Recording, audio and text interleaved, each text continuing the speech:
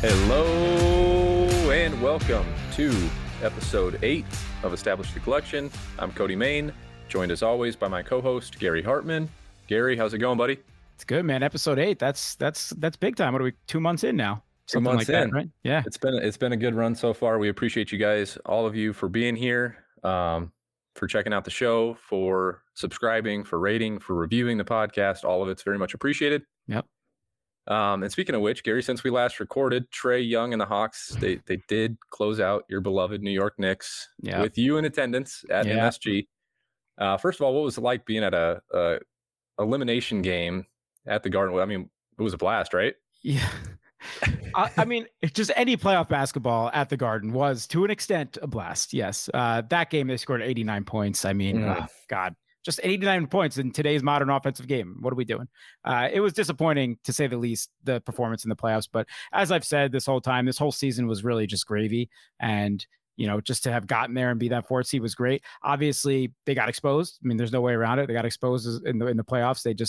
They certainly didn't have the talent to match the Hawks or probably most of the other teams that were in the playoffs. You know, Tibbs took home Coach of the Year yesterday. I still think well-deserved. And if anything, I heard Windhorst make this point earlier today when I was listening to his podcast. I think you could, just based on how they played in the playoffs, you could actually make an argument that that's even more deserved, that he was able to get that level, you know, that full season out of this team which was so clearly inferior talent-wise to other playoff teams. So, you know what? It was a great step in the right direction for the Knicks. I'm really excited about the future. It's going to be an interesting offseason with all the cap space and, you know, listen, it was fun. It was fun getting to go to playoff games. Yeah, and now the fun of the offseason begins. You can just start pushing Damian Lillard and Kawhi rumors.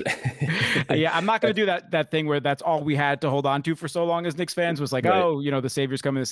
Even as few as 2 years ago with Kevin Durant. I'm very happy with how Leon and World of West have come in and built this thing right. And if that happened and a superstar came here, great. If not, I'm totally cool building this thing the right way. So I'm excited about the Knicks. Well, I'm from Nebraska. I don't really have an NBA team that I root for, so it was fun cheering for your Knicks for a week. But yeah, let me ask you. Hold on, before you go on. I saw you were really hurt. You were really hurt with LeBron. I know you're not a team fan. You're a LeBron fan, and that's fair. You'll defend his whining antics. You'll do it all. I get it. But how are you feeling after LeBron's first round elimination? It hurts, but this has to help boost the legacy, right? Because Jordan got bounced how many times in the first round, and he's the GOAT. Okay. So I think this did nothing but build his legacy even further. There you go. No, it was. I was posting the jokes on Twitter. I probably had a few too many drinks that night that they got bounced. I was not. It's just rough, man. Like, basketball for me kind of started in 2003, like when LeBron came into the league. So, you know, he's been like my only sports idol ever. So no, totally. Yeah, no, it was rough. It was rough not seeing him make the finals for, you know, another year, but we'll be back next year. I sure hope. We'll see what happens with that Lakers squad. I mean, you know, if AD can't stay healthy, that team is just total dust. Yeah, I know better than to doubt LeBron. Like, I know better than to think he's on the back swings yet. I want to see it. I want to see him come back out strong next year, and I'm sure he will. So give him a real offseason, which they very much deserve, that Lakers team. So yes, we'll see. You know. Totally agree with you. All right, before we get into today's episode, which we're gonna kind of switch things up. This has obviously been very basketball heavy because that's been what's relevant. Before we switch things up, Gary did offer up a card from his collection, Trae Young Optic Base, if I remember right. The rated rookie. So his rookie, this is probably his like second highest flagship rookie card after his Prism card. Just the Optic rated rookie base card. Just before we even get into who won this card, now that the Hawks did win, this card is up, everybody. This card is up right now. So Trae's market in general should be up. It is, you're seeing a little bit on the high end. Nothing crazy because the market is, you know, what it is right now. But this card is up for most of towards the second half of the season. This card was going for anywhere from like $20 to $25 raw. And now you're seeing it anywhere between $35 and $40 raw. I think the last one went for like 36, 37. And then again, as I said, this one looks good to me. You know, I think if it would be a great card to practice grading on, like we talked about, when all those tiers open back up. So. Yeah, and as we said at the top, we appreciate you guys, you know, listening here. It's been fun to build this thing out for the first couple of months, and everyone that subscribed and reviewed the podcast. We threw all your names into a randomizer, spun the wheel, and Steven Smalls was the winner. So Steven Smalls, you're the big winner. If you're listening, please send Gary a DM on Twitter at ghartman314, and we're going to show you how he ships those cards out. So you're going to get a nice protected card in Yep. good condition, just send Gary a DM on Twitter and you'll get that sent out to you. Yeah, I'll get it out this week as soon as you get me your address. Congratulations, Steven Smalls. You're not killing me, Smalls. You're doing great. Very happy for you. And we'll do more things like this in the future, right, Cody? We're gonna try to, the loyal listeners that we've had up to this point, and we're still a small show growing. We're excited about everything. We want to reward the people that have been with us since the beginning. We're gonna keep doing things like this as far as giveaways and fan interaction. So yep, of course, we'll try and keep this running mainly to podcast listeners. We won't put this out on Twitter. We won't put this out on our socials. This will be for anyone that's listening to the show. So again, if you are listening, subscribe. If you haven't yet, rate, review the podcast, and we'll just keep kind of a running tally. And as we do giveaways, we'll just throw those names into the randomizer and pick a name out. Speaking of socials, real quick, I should say I failed to mention up to this point. We do have an Instagram page at Establish the Collection. It's I'm keeping it somewhat active, and I'm going to get more going with it. But it's a great place that you should follow it. I'm going to start getting that account to follow a bunch of good card accounts on the Instagram world. So as I've mentioned, Instagram's a great place for buying, selling, networking in the card world. So if you're new to it, if you're not, I'm going to get that page as active as I can in that community. So give that a follow, and I think it'll be great as far as maybe I'll show off some of my own collection on there, but just as, getting involved in that social media card space, which is kind of really crucial as far as, price shopping, like which we've mentioned on the show. Yeah, and we're on Twitter as well. We haven't posted much from Twitter. We've been keeping it mostly from our personal accounts, but we'll start using the Establish the Collection Twitter account to give out updates on content, to post some insights and actionable stuff on there. Our Twitter handle is @CollectionETR. So @CollectionETR. So give us a follow there. Give us a follow on Instagram. We'll start pushing more updates from each of those channels. Yep, exactly.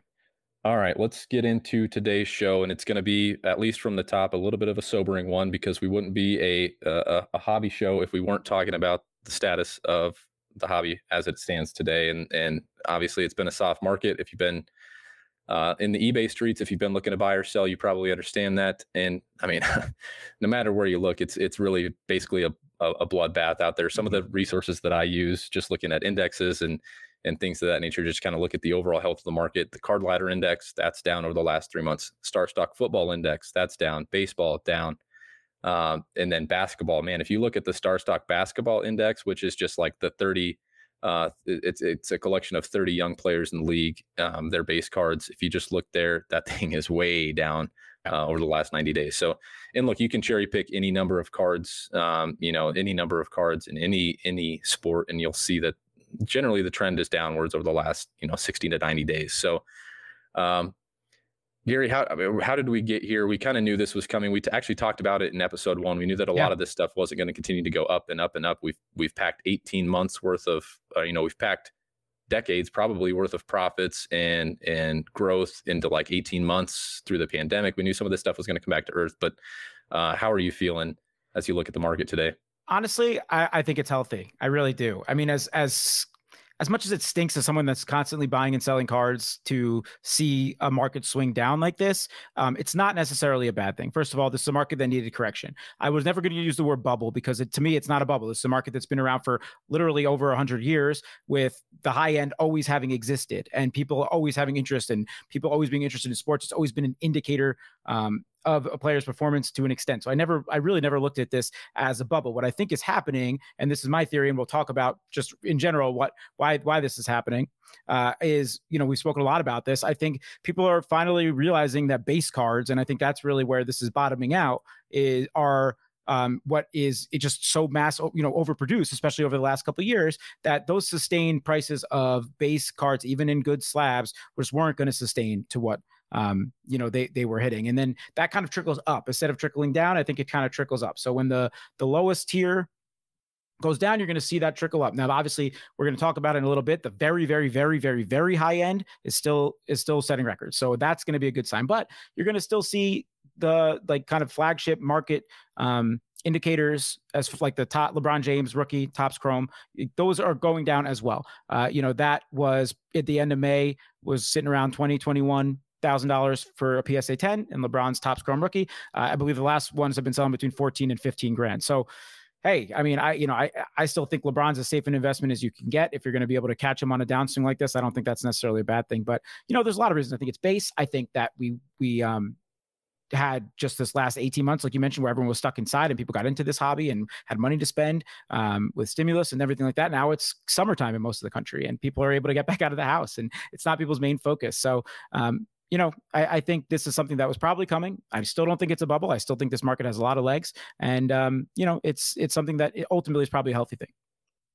Yeah, and some of the argument of, like you just mentioned, the naysayers were saying, this was a bubble. It was built on the sports going on pause, and no one had anything better. No one had anything else to do, and quarantine, and interest rates are low, and people got extra money from the stimulus checks and things like that. And there's some truth to that. There are some legs to those arguments that, a lot of this is going to trend downward now that the world is somewhat returning to normal. So I totally get that argument, but long term. And you kind of have to think about these things in respect to the horizon that you're investing in. If you're thinking about buying cards and flipping them tomorrow, that's probably not going to be the case right now. Things that were going up for the last 18 months probably aren't going to be going up in the short term, at least. So I think the one thing you can turn to is just the overall health of the industry, and what happened over the last 18 months is generally a good thing, and the correction is going to be a good thing. But what we saw over quarantine, I think a lot of that's going to exist going forward. I think the fact that cards became more mainstream as, an accepted store of value, an accepted form of investment, I think will continue. I think the rise of sports betting and fantasy and DFS being correlated with the increase in card values, I think a lot of that's going to continue to help out. It's just another way for people like us that like to speculate on sports, another way for us to try and make money. I think that even as prices have soared, there's new tech that's getting involved. There's places like Fractional that I talk about a lot. There's new marketplaces and vault places that are helping. The barrier of entry is becoming lower even as prices are going up. So, like you mentioned, if there's players that you're interested in that you maybe couldn't afford previously, and now you're catching them on a downswing when they're down 25, 30, 40%, if you believe in the hobby long term and you believe in this as an investment long term, then now might be a good time to buy. But trying to maybe time the bottom isn't necessarily a strategy that I'm interested in. Mm-hmm. If these things could continue to go down, I don't know what your theory is on that. The prices have fallen quite a bit, but do you think in the short term that these are going to continue to tumble a little bit before we see a rebound? I think base has a little bit longer to go as far as where we're going to see those settle in. I think you're not going to see too many base rookie PSA 10 cards sit very far into that, $100, $200 range. I think a lot of those will settle in at the $100 mark and below. So you're going to see a lot more cheaper slabs. So if you're somebody that's just interested in getting base type rookie cards in a slab under $100, you're going to see that. So I think that's where a lot of those are going to settle. I can't, again, I'm with you. I'm not interested in speculating on a bottom for the rest of the market. But I would be surprised to see some of the super legendary cards get so low where every Joe can afford them. You know what I mean? Right. Like the Michael Jordan rookie, for example, we knew when that was going for close to $1 million with the pop reports that were out for that card, that was literally just feeding at the very, very high end of the hype of the market. That was always going to come back down. I wouldn't expect for you and I to be able to go scoop that card up anytime soon, though. So not to speak to your bankroll or anyone's, but you know what I mean? So yeah. That's a long way of saying I'm with you. I'm not going to speculate on that sense, but I would be doing a little bit of buying if I were an average person in this marketplace, like I will be doing. So I think one other way to take advantage is you're seeing this affect box prices and break prices as well. Yeah. So, maybe this will be a good thing for kids that want to get involved in the hobby, for anybody that wants to be able to get some sealed product at a more affordable price on the hobby side, particularly hobby boxes. You may be able to do so. So that's we've talked about the frustration of that on previous episodes about how impossible it is to get your hands on product at a reasonable price. You're having to spend $1,500, $2,000 for these boxes, and retail is obviously impossible. We know with the fiasco with Target, but yeah, I would be thrilled if I could start getting my hands on full sealed boxes, sealed wax of products that I'm really interested in, and even if I just hold it long term. Mm-hmm. So yeah, I think, like you said, this is healthy. This is good for the market overall, long term. We couldn't continue to see these prices go up, or it's just going to drive more and more people away because of the absurd prices. And we should say, while we're seeing the market go down compared to what it was during the peak of the pandemic, or in February or January, whatever. it's still a pretty healthy market overall, considering pre-pandemic. You sent me yesterday a card that I was looking at buying. Pokashevsky, we mentioned him last week on the podcast, one of our favorite rookies from this class. It was his Gold Shimmer, first of the line, out of 10 Prism rookie card in a PSA 10 slab. This is a guy that had, I don't know, 4 actual good NBA games in his career and played on the worst team in the league this past year. That card went for almost $5,000. And this is that's pure speculation still. So like, to me, that's still a good thing. People are willing to spend on speculation of high-end cards or of just strong rookie colors, refractors. I think that market will not go dip too much. Again, I think it's going to be the base that really bottoms out. And, you're going to still see the stuff that we know have certain pop reports, or we know are numbered, that we know the actual circulation. I still think you'll see a floor for that stuff. So. When that Poku card was closing out at auction, I had it added to my watch list. I had no interest, no intentions to buy it. But when I saw it start to climb up 2,800, and then it went to 4,000, then went to 4,500, I'm like, oh God, Gary's at it again. We're gonna have something to we're gonna have something to share on the podcast. I thought about it. My out price was like 35 for it or so. Okay. I wasn't getting up to that 5 range. Yeah, it got pretty wild in the final, 30 to 45 seconds of bidding. So I was like, oh Jesus, we're gonna have another flex on stream. Yeah, no, but it's funny, but we should say, and I think this is a really good transition to what we're going to be talking about today. And I know we have a couple more news items that we want to get to, but it's not the whole entire market that is down. There are some places you could find where not only is the market standing strong and setting, kind of establishing itself for some of these other sports, but there may even be some edge in some of these other places. So those do exist, and we'll get to that a little later on. Yeah, I'm excited about that.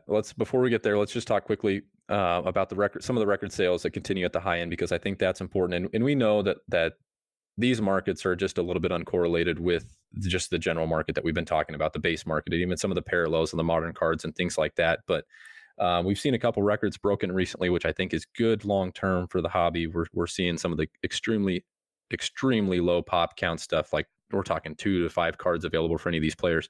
We're seeing those break records. So the 1979 Gretzky OPC sold for $3.75 million. There's 2 of those cards in existence in a PSA 10, and 2 Topps cards in existence in PSA 10.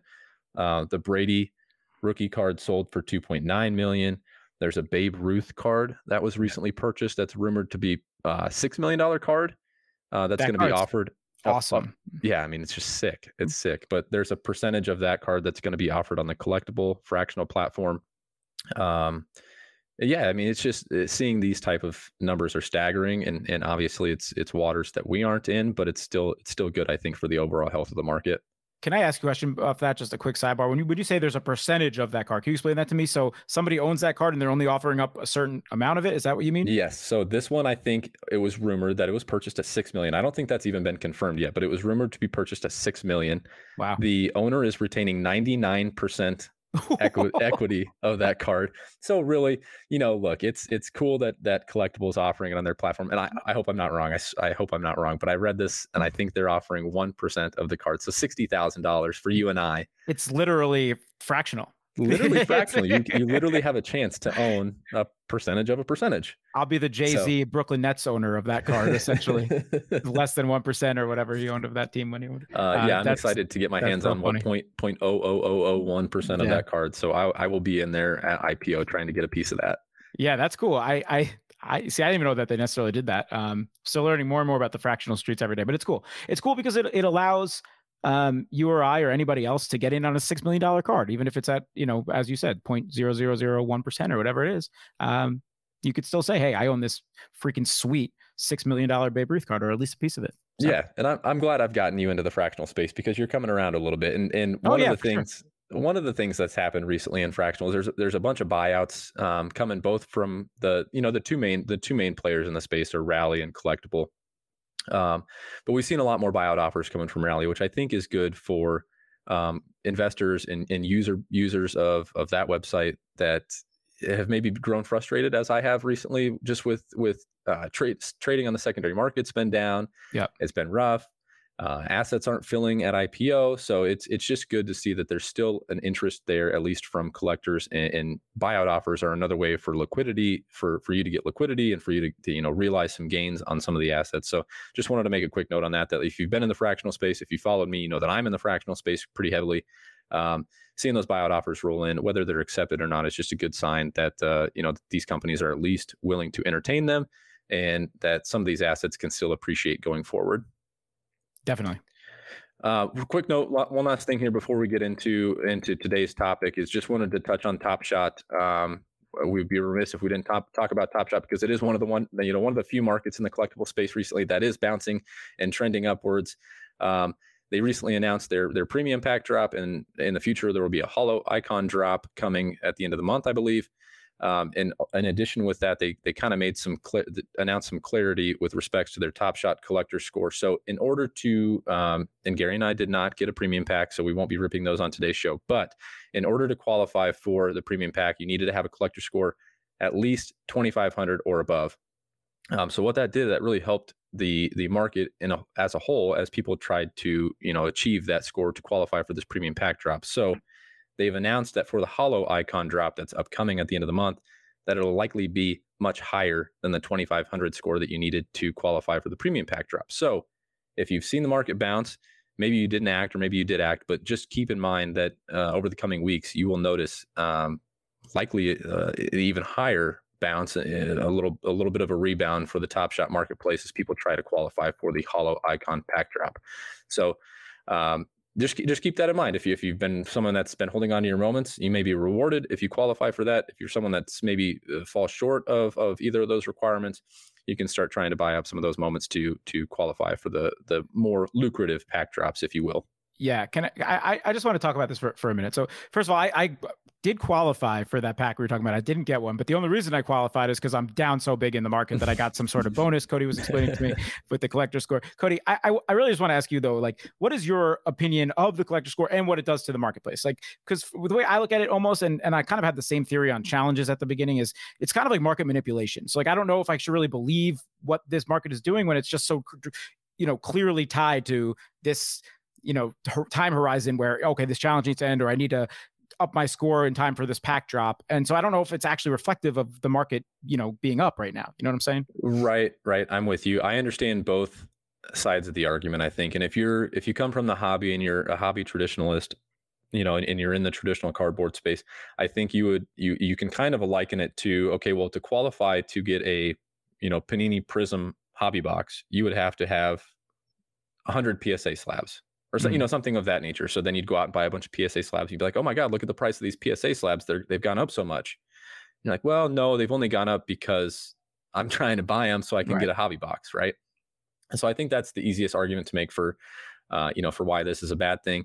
I think the other side of the argument that people would just say it's kind of added utility. You get the utility from owning these moments, and by owning these moments, and it's rewarding people that hold stuff. So by holding these things, then you're rewarded with the ability to join premium pack drops and holo, the legendary pack drops and things of that nature. So I understand it from both sides. I don't think the collector's score algorithm is perfect. But I get it from their perspective that basically they're just trying to reward people that aren't just buying, flipping, and taking money out of the marketplace. So yeah. I think it can be improved. I think the collector score algorithm can be improved so they truly reward the people that are there. I know that some people have just following along on Twitter. I know some people that have pretty high account valuations, people that have spent a lot of money, didn't even qualify for the drop just because they didn't get the marketplace bonus, and maybe they didn't own the right stuff and things like that. So yeah, certainly there can be some improvements there. I hope they continue to tweak that going forward. But I mean, I get why Top Shot does it for both those reasons. One, reward the people that have bought into the marketplace and are holding moments, but also it's a influx of money into the marketplace for them. They're and I understand both sides. I don't know what kind of long-term impact it has or anything like that, but it's an interesting thing to monitor as far as when these collector scores or big pack drops are coming up, and you see the market move as a result. Look, and I think even taking a step back, just a macro view, we've talked a lot about market today and things that maybe impact the market. I think it's a good reminder that, we talk about this kind of from an investing and money-making perspective, but the core of this should be like buying stuff that you enjoy and stuff that you like.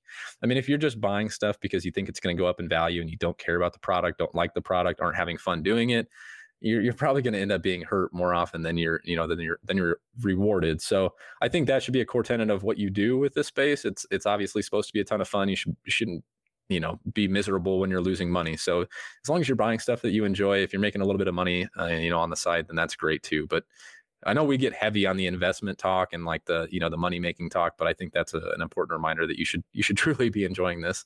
It's a great point. I mean, in the cardboard world, we call it a hobby for a reason, and we're calling this establish a collection. They are collectibles. It's something that we want to do as a hobby to collect things, and that's supposed to be fun, and it is, and it's such a great point. The money. It's especially in today's day and age with everything being so high end. Unfortunately, it's just the reality of it that we have to look at it from that perspective as well. But yes, you should be, especially if you're spending money on things like this, you should be doing it because you enjoy collecting, you enjoy owning it, you enjoy saying that you have this, you enjoy looking at it, whatever it may be. 100% great reminder. All right. Speaking of things that you enjoy. Oh yeah. Oh my gosh, man, you're just a sicko. Gary has a new obsession, and this is going to be the point of today's episode. We want to talk about secondary sports, non-traditional sports. And so today we've identified 3 that we both are interested in. Maybe Gary a little bit more interested than me on the others, but we want to talk about some stuff that you probably don't hear a lot about. With this show, obviously, it's been very basketball heavy. We've talked football, we've talked baseball. Gary's got a newfound obsession, and you probably couldn't guess it, but Gary is fallen madly in love with Formula One racing. So Gary, take it away, because I know nothing about F1. Just ooze all over the screen on what your love for F1 is. Just give it to me. I'm a huge F1 guy. F1 for life. It's so funny. So like I don't know, maybe it's only 2 or 3 weeks that I've been enjoying this, but we were just talking real quick before I kind of just go crazy about F1 because it's the best. But we were just talking about how the market's down. It's a soft market, all this, but it's funny because the sports that we're about to talk about right now, and maybe it's because they're new for the most part, and the markets are establishing. These are markets that I think there's edge involved. I think there's money to be made. I think it's fun if you're into any of these sports, and I think that the markets are healthy and growing. So let me talk about F1 because I think it's great. So I never in my life thought I would give a crap about any motorsport. Really, I didn't. In America, I've never watched NASCAR. I've never watched IndyCar. Didn't care. But I mentioned a couple of times some of the podcasts I was listening. I'm a huge Ryan Russillo fan. He's one of my favorite podcasters on The Ringer. And he, tongue in cheek, over the last month and a half or so, has just been saying he's a huge F1 guy. And eventually he got into saying, well, I just thought he was kind of joking around. And it was because there's this Netflix docuseries called Formula One Drive to Survive. There's been 3 seasons, and basically one season covers one season of Formula One. And it's fascinating. There's all this money involved. It's huge internationally. I mean, you have hundreds of thousands, literally over 100,000 people going to most Grand Prix, they call their races on the weekends. And it just never has had that massive popularity in America, but internationally, it's really, really huge. They actually do broadcast the races on ESPN on Sunday mornings. You have to wake up early, usually, depending on where the race is occurring. But so anyway, this is the first year that they've released cards for this stuff. And I basically, so I've been hearing Ryan Russillo talk about this stuff. And then obviously I'm involved in card breaks and the card world. So I basically saw this stuff released recently. So there's been 2 main releases. And we'll talk about those in a second. But I was like, oh, that's interesting. Let me look at what some of this stuff is selling for on the secondary market, which we also get into. And I was, I was like, oh, okay. This stuff is legit. So I go in. I was talking to Cody on Slack, and I said, hey, I'm going to go into this break right now for Formula One because I want to talk about it on the podcast, and I'm fascinated. I don't know anything about it. So I do that. I hit a couple cards that I think are cool. And then that night I start the Netflix docuseries. And now here we are like a week and a half later, and I'm obsessed. I love the sport. Can't wait. Can't wait to watch every weekend. Can't wait to collect more cards. Can't wait to learn more about all these players. It's just fascinating once you get to know the storylines, the drivers. And this Netflix series is so well done. And you actually get invested. And it's been fun. It's been a fun journey becoming a fan of a new sport. Yeah, your passion is literally permeating right now. Like I don't think that you've been as passionate as you were in those last 2 minutes as you've been on this show at all. So no, and he's serious. He sent me a message on Slack. He's like, hey, if you want to watch me, get involved in this break. And I think, what'd you break? 2 cases? A case? Yeah. it was probably like, yeah, it was about a case. Pretty probably. close. I think the breaker that I had it from basically just had like a bunch of lots, like loose boxes. I don't know how they're selling those sapphire ones, which we'll get into. I don't know if they come in full cases or if they were sold by the box. So, but it was about what a case would be. Yes. I mean, it was a fun break to watch for me that wasn't even invested at all. I didn't buy any spots into this break. It was fun to watch Gary, pull his cards. Why don't you take that to the next step? Because obviously the passion starts from a pure place. Yeah. So you're in the break. And then you text me or you send me a message in Slack out of the blue. I don't know, it's probably a week or two later. Yeah. And oh my gosh, I mean, so just give me the card. Tell me about the break. Tell me about how you felt when you pulled this card. Just set the stage for me. So I messaged Cody. I messaged him about a week and a half later, and I say, so I've become obsessed with F1 and I've done a bunch of breaks since that one you've seen me in. And I just hit a massive, massive card. So I hit this. So the number one driver probably of all time, and certainly right now in F1, is Lewis Hamilton. He drives for Mercedes. He's won multiple championships, meaning he's won the most races and points of the year. Again, I'm no expert yet. I'm still learning, guys. But and so his cards. So again, these are the first time they've ever released these cards. So they're not his rookie cards, but they're basically the first cards that are in existence of made by Topps. And there's Topps Chrome, just regular, which released in April. And then a lot of times with Topps Chrome, if it's a popular product, they'll release something called Sapphire, which is usually they're cracked ice looking cards, refractors. That's a little bit more high end. So I've been getting in these Topps Chrome Sapphire box, and I hit this Lewis Hamilton card that's a purple refractor, and it's out of 10. So you can see on the back 2 of 10 here. So for some context, the red variation of this card, which is out of 5, went a couple weeks ago for $46,000 raw. So ungraded raw, F1 card, just raw, 46 grand. Just 46 grand. My gosh. So when I hit the purple out of 10, I had people in the break room saying that's 25, 30 grand. Like you're the easy, which I don't know if I'll get that much for it. I've had people already approach me about it. I have some offers.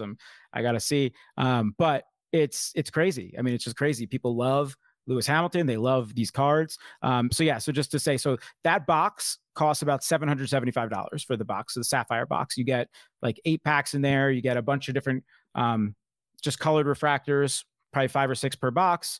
And if you get one of the top drivers, like that's real positive EV. So obviously we've talked a little bit about this on the podcast. Most time you're ripping your own wax, which is, you're opening your own hobby box. It's negative. Your expected EV is negative. I would still say that's the case for these, but to a much lesser extent, because all you have to do is if you hit one just base version of that Lewis Hamilton card, which probably comes out one set of every 3 boxes or so, maybe 2. That's about $11,000 card right there, just a base. Oh. So, if that's one card in there, not to mention the other 40 cards that you're hitting in the box, you might have one that's $50, you might have one that's $100. So it's much easier to make your money back on this stuff compared to some of the other, not to blow up my own F1 spot, but it is certainly compared to some of the other stuff, has real upside. So, there's crazy international appeal. And that card is one of my top cards that I own now, which is just hilarious considering I didn't know anything about the sport 2 weeks ago. So, Lewis Hamilton's the main guy. The second biggest driver on the circuit right now, I'd say would be Max Verstappen. He's a driver for Red Bull, young kid. I think he's in like his 4th season. So he's basically like, if Lewis Hamilton's LeBron, Verstappen's like KD or Giannis or whatever you want to say is Luka. So, and his stuff goes for high too. It doesn't have the same ceiling as Hamilton, but his red, the same card of Hamilton's, went for $7,000. So still super high, and you're not going to hit to 5-figure prices. I have a blue or aqua variation of his variation card. So the variations one are of them sitting down, where you can see the base ones of them standing up. That's just the difference. So those are the cards that you're looking for.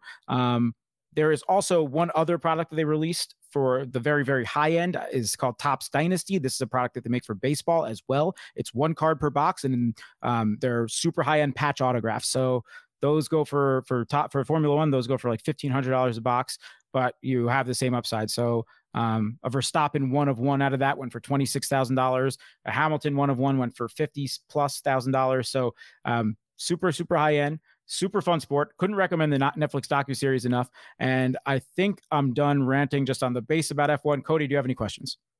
We need to go back to the card because what are you Yeah. gonna do with the card? What's the plan? I mean, as of right now, and I don't want to put you on the spot if you don't have a plan yet. But what's the plan No, with the card so right now? Are you planning to send it into grading? Are you going to hold it because it's your baby? Are you? no, not holding. I as much as I want to hold. So one thing I learned about this stuff recently also is that the sapphire cards particularly are very, very hard grades. Yeah. For whatever reason, Chrome, a lot of times it might have some surface issues, but this set, the Formula One Topps Chrome Sapphire set, does not grade very well. And I looked at this card, I got it in, I thought it looked great. The front looks awesome. Corners, edges look good. I flip it over, the back's got a little dent on the back here, so you won't be able to see it on screen, but it won't grade. I know it won't grade, but. So I'm not going to send it to green, but I know I've been seeing these raw cards go for, the orange also went for the orange out of 25 went for 12K. The red went for 46. Everyone, I think anyone that's buying these cards knows they're a tough grade and is expecting or accepting the market at a raw price. So I would still hope to get at least 20K for this card. And I do plan on selling it. I'll let the audience know if and when I do and for how much, but that's the plan. Yeah, please do. I told my wife when you sent me that message in Slack, I think I was going home for lunch on my work break, and I happened to run in. My wife was at home, and I happened to tell her, I was like, God, everything Gary touches turns to gold.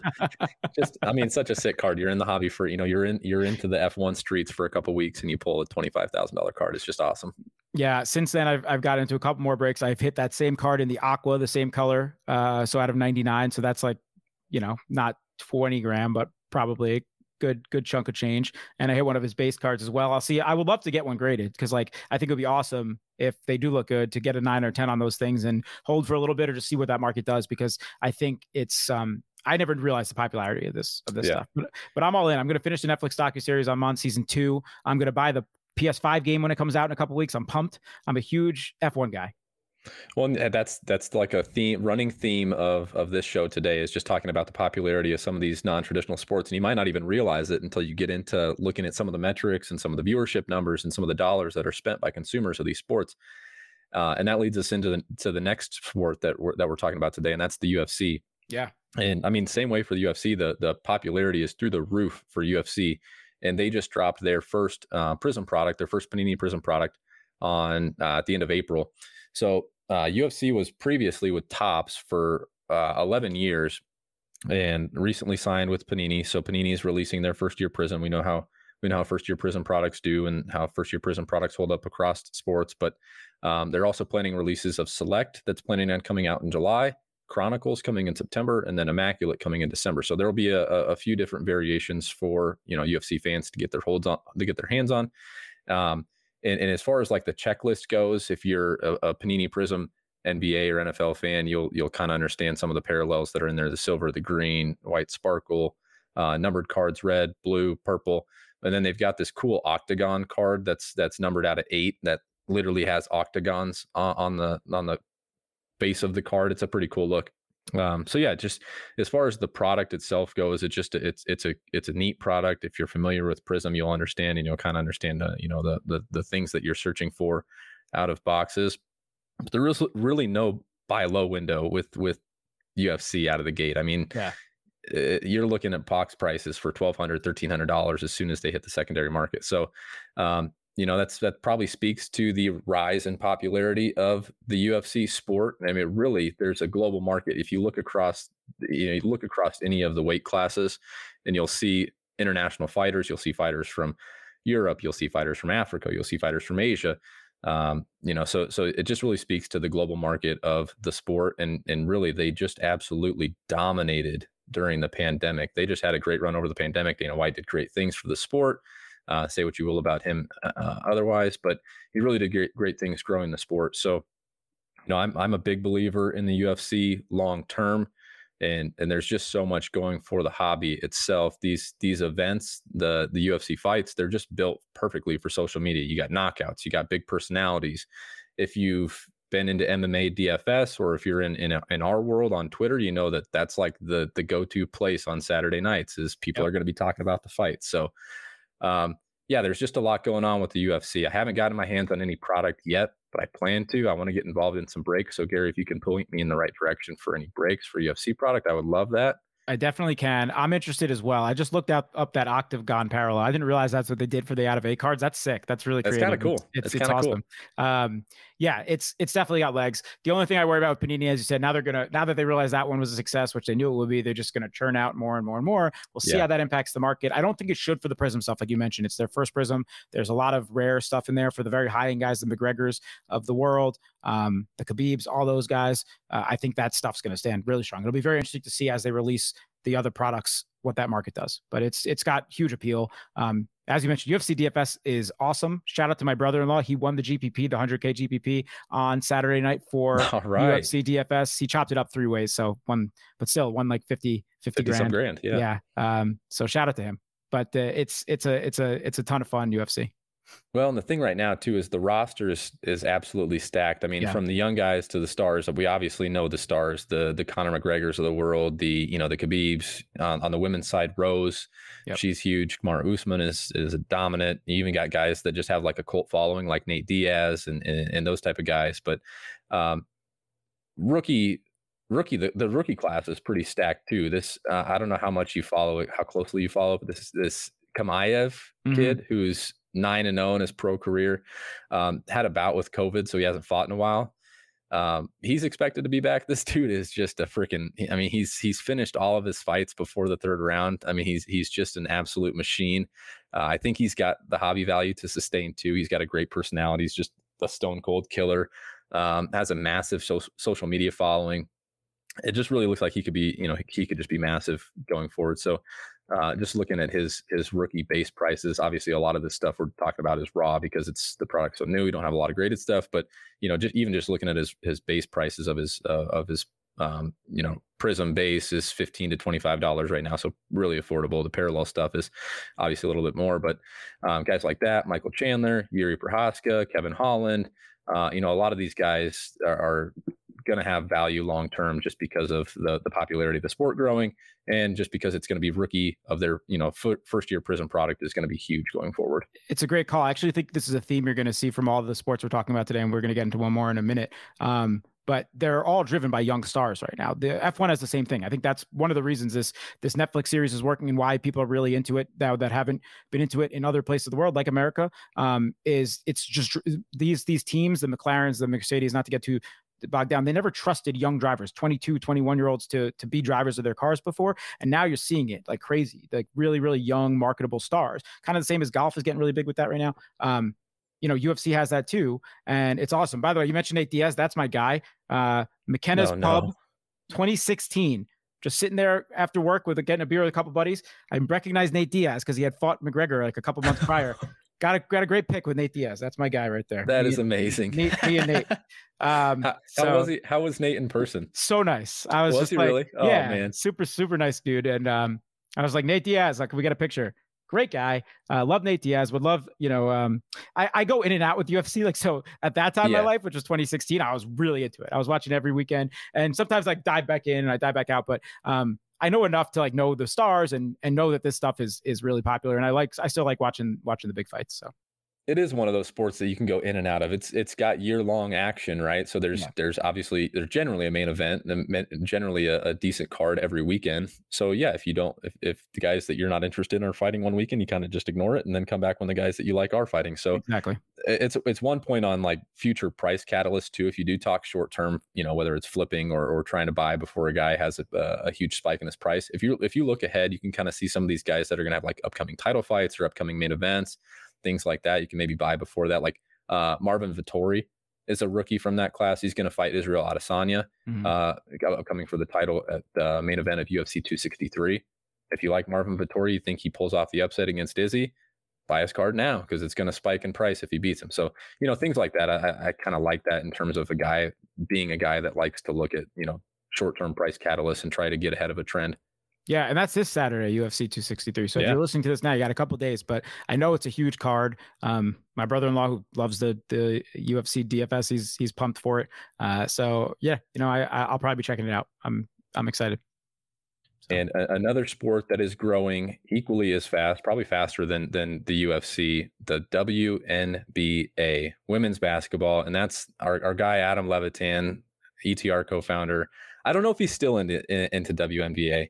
but I know he was deep into the DFS, WNBA DFS streets a couple years back. He's probably too busy to even worry about that now. But they too released their first year Prism products this year, and actually it was October of 2020. But you know, they recently released their first year Prism, and coupled with the rookie cards for one, Sabrina Ionescu, this product pretty quickly gained steam. I mean, this was one of those ones, like if you're thinking about, God, these prices are so expensive, I can't get my hands on product, and hobby boxes are just through the roof.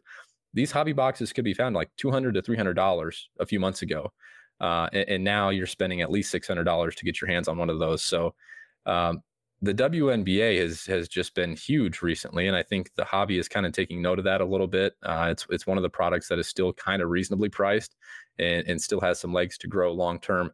I don't know. I've never really gotten your take on where you're at with the WNBA. I've been pretty big on it. My local hobby shop has boxes that are actually priced below where they're going, like on eBay. So I've been trying to get my hands on product. Quick little tip: if you've got hobby shops around you, give them a call and just ask them what their WNBA Prism prices are, because they might not be fairly reflective of what the market's pricing them at right now. So anyway, what's your overall stance on the WNBA right now? I'd be lying to say I watch it a lot, but I am very interested in the young stars, and I'm interested in the sport as a whole. And maybe when the NBA season wraps up, I'll be able to dive in a little bit. But I'm with our team at ETR here. We're big WNBA people in general. Drew Jinkmeyer also loves it. Also interested in the DFS side of things. So hey, if I can learn about it and get involved in DFS, that's a great entry point for me. So I'm excited about the possibility of learning more about the WNBA, but I'm also just excited about the fact that I know a lot of the young stars, and I like the fact that they're coming out with cards for them, because it's long overdue, honestly. Yeah, for sure. I totally agree with you. I haven't played much WNBA DFS. I would love to get more involved with it, but for me, the WNBA, in terms of like from the hobby perspective, I want some Sabrina cards because I think she's just amazing. I love Sabrina. She's the absolute driver. She's the Luka of the women's side, if you will, in terms of the card market. She's absolutely driving everything. But for me, like, the WNBA is just kind of a long-term play from a collecting and investment standpoint. I don't think there's a whole lot of flipping to be had here, a whole lot of short-term price catalysts to be had here. But there are a lot of strong indicators that you're going to see some growth going forward. It was actually one of the only leagues to see increased viewership during the pandemic, and it increased another 74% this season over last year to start. They saw a 30% increase in social media engagement this year. They got 100 nationally televised games this year, which is the first time they've got 100 nationally televised games since 2011.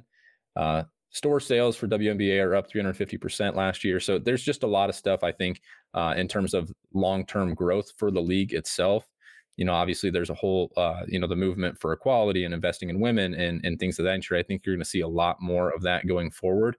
And honestly, it's good for the hobby. It's good for sports in general to see more of a spotlight shined on these athletes. They're absolutely incredible. And if you do catch a game, you'll probably be impressed by the product, honestly. Yeah. Sabrina's awesome. And she's in New York. She's playing in New York too, which, so, I'm a Liberty fan. So go Sabrina. And yeah, I'm with you, man. It's anytime I even see highlights, or if I just catch, have a game on, I'm super impressed with the quality, for sure. And I think it's just getting better. Like I think all basketball players in this country are. So it's exciting. I'd imagine they're releasing a 2021 product around the same time. So yeah, I'm excited to see what it does. And yeah, I mean, visually it looks the same as the 2020 men's Prism. Yes. Which, very clean looking card. You could tell the centering right away. Same refractors, same colors, same things like that, right? Yeah, it is. It mirrors the product perfectly. It can be a tough grade if you don't get one that's perfectly centered. Obviously, it's very obvious if something isn't centered on those cards because of the border around the edges. But yeah, it looks just like the Zion and Ja men's rookies, basically, is what it looks like. Yep. I wanted to ask your thoughts because I was kind of curious as I'm trying to like hoard as many boxes as I can. And I have to be honest, some of these boxes I'm just reselling to make sure I guarantee a profit a little bit. But I do want to hold a couple boxes long term if I can. What do you think the overall print run is like for a product like this that's brand new, first women's product for basketball? There's not a whole lot of guarantee on interest. Do you think Panini went nuts and overprinted these like we kind of suspect they may have done with the men's product recently? My guess would be not to the level of the men's product, just because they weren't entirely sure what the sales would be up front. So that would just be my hunch. But Panini they don't even keep a secret about the fact that they won't ever give us numbers, but that they're producing at a higher level than ever. So I would guess that this, given that was at the peak of this at the end of 2020, my guess would be this would be no exception. However, I do think compared to the men's Prism and just a bunch of other products, even soccer stuff, things like that, my guess would be the print runs were lower, but I wouldn't know to what extent. Yeah, that makes a ton of sense. I was kind of hoping for a different answer, but yeah, I mean, you can't be shocked with when these things were printed and the overall interest in the hobby over the last couple of years, even with the new product and not totally knowing your market for the women's side, it wouldn't shock me to see these things pretty highly printed. But again, that's why I say when these things come out, scoop up the colors, scoop up the refractors, scoop up the stuff that the print run on before that stuff just becomes rarer and rarer and grades up higher. That's my advice with that stuff. Yeah, and we mentioned Sabrina. Obviously, she's the driving force, number one pick of the 2020 draft. She was the triple double queen in college. She was the youngest to secure a triple double in the WNBA. She obviously got the relationship with Kobe. She's already doing State Farm commercials. She's going to be huge. I think obviously if the product succeeds and she's successful, she's going to be huge long term. There's a few others that I wanted to mention at least from the rookies. Satu Saboli, I'm probably butchering names. God, I apologize. But Satu Saboli, she was the second overall pick. She's averaging 14-8 last season. Kennedy Carter, she's a dynamic guard averaging 16 per game. She's got her nickname's Hollywood. So, she's a ton of fun. And then obviously the studs, even guys, girls that if you're not into or following the WNBA, Brianna Stewart, Asia Wilson, Tina Charles, Candace Parker, names that you're probably aware of. These are, kind of the names to look out for if you're looking for singles or things like that out of the product. I have a question for you. I don't know if you know the answer. Did they release like the same way that Prism Men's has like Shaq cards and Larry Bird and stuff? Did they put like Lisa Leslie cards and things like that in this? Do you know? The checklist is pretty short. I think it's only 100 players. So my guess would be it's active. It's only. I think it is active. It's a pretty short list. I like that better. Honestly, I like that better. You're looking at hobby boxes and things like that. You're pretty locked in on getting. I shouldn't say locked in, but you've got pretty good odds of getting a colored refractor for a pretty good rookie or one of the studs. So, yeah. I wonder how many. I wonder how many base Sabrinas pop out of a hobby box or two hobby boxes or something like that. But it would be fun. It would be fun to rip. I know you said you maybe be able to get your hands on some products. So, maybe we'll be able to rip some at some point in the future, blaster or something like that. I would love to convince Levitan and or Dink. I would love to. Maybe I'll need to Slack one of those guys. I would love for them to just come on, do a quick live stream, rip some product, and have them tell me about the WNBA because I'm by no means an expert. I don't want to pretend to be an expert here, but I know those guys know a lot about the WNBA, so I'd love to talk to them about it. Absolutely, would be a lot of fun. All right, sure. What else do you have today? We want to finish with a starter pack. Anything that we're missing before we get into close out with the starter pack? I think this is good. I think everyone should become F1 fans, and it's the best sport we have going. I'm kidding there. Basketball. Go watch the documentary. Learn about Lewis Hamilton and Max. Docuseries. Go watch about Lewis Hamilton and Max Verstappen, and then go buy Gary's $25,000 card that he ripped from his second ever box break. Feel free to DM me on Twitter, Instagram. My cards Instagram. I've never plugged my cards Instagram on here, but it's Gazza's Sports Cards. If you're interested, you could ever check out some of the stuff I have. Gazzas. That's just a little nickname that I have in the card world. But anyway, I think we're going on closer to an hour. So I think what we wanted to do just a little, just kind of starter. This goes along with the starter pack series of how I like to ship and package single cards, because I think that a lot of times you'll buy a card on eBay and you're just worried that it'll arrive to you in crap condition because the seller might just throw it in an envelope, gets to you, no protection. And even if it's, if it's in a bubble mailer like these, which have bubble wrap inside of it, they might just slap an envelope on here and just throw the card in. That card is not protected. It can slide all around. It can, fall off a truck. Somebody can step on it. It can get run over, whatever. It's not protected. So that's the worst way these people, you'll see sellers ship things. Another way is, they'll just take the card. We're going to use the Trae Young card that we're shipping out as an example today. They'll just take the card and they'll throw tape over it and then do the same thing. So at least, it's not going to fall out of the top loader. It's got tape there. That's bad as well, because if the card's not in the right size top loader, it can move around just in there anyway. And so then it can go up onto the tape. The edges can get screwed up. I don't like seeing tape on my top loaders at all. Any kind, masking, Scotch tape, don't like it. So this is the way that I like to ship cards. And I have, as I mentioned, I have 100% positive feedback on eBay. And if you look at my ratings, it's always great, great package, well packaged, great packaging, which I pride myself in, because when I first got into this, I really didn't know what I was doing. And I actually took a buyer messaging me saying, "Hey, I recommend doing this, like with the cardboard that I'm going to show you." And it changed the way I sell, because this is all, it's all great. It's all worth it for the hobby, and just doing things the right way, because the way you'd want to receive a card is the way you should ship a card. So this is what I do. It's really, really easy. I buy these. These are bubble wrap bags, and they fit a card in there. They're like, you could see the size in there. Perfect. Hopefully everyone's watching on YouTube. So I don't even know if this will make the podcast part. This is great for YouTube. But so yeah, these, you can get these on Amazon. You can buy them in like 300, like bags have 300 of these. They're little bubble mailer bags.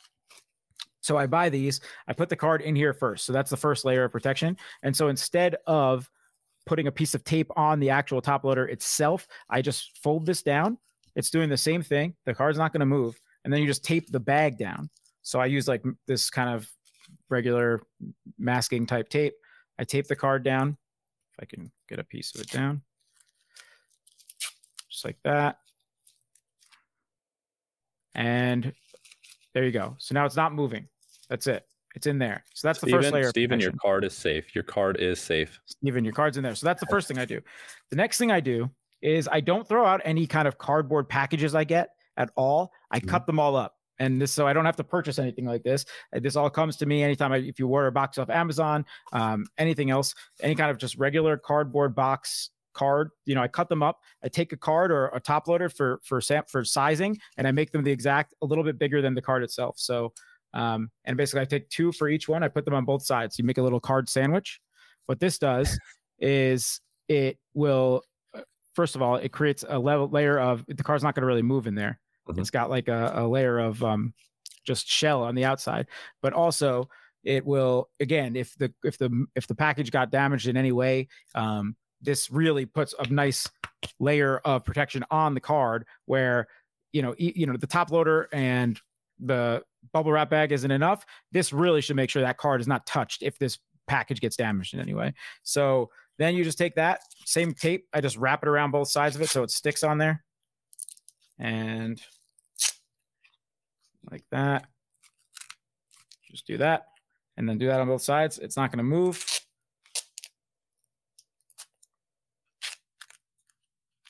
And then, so just like that, then it's taped down all the way. Beautiful. Can't do it, anything. And then I put it in the bubble wrap, the bubble mailer. So it's got like 4 layers of protection in there. So then I throw it in there, you throw the label right on there, and that's fine.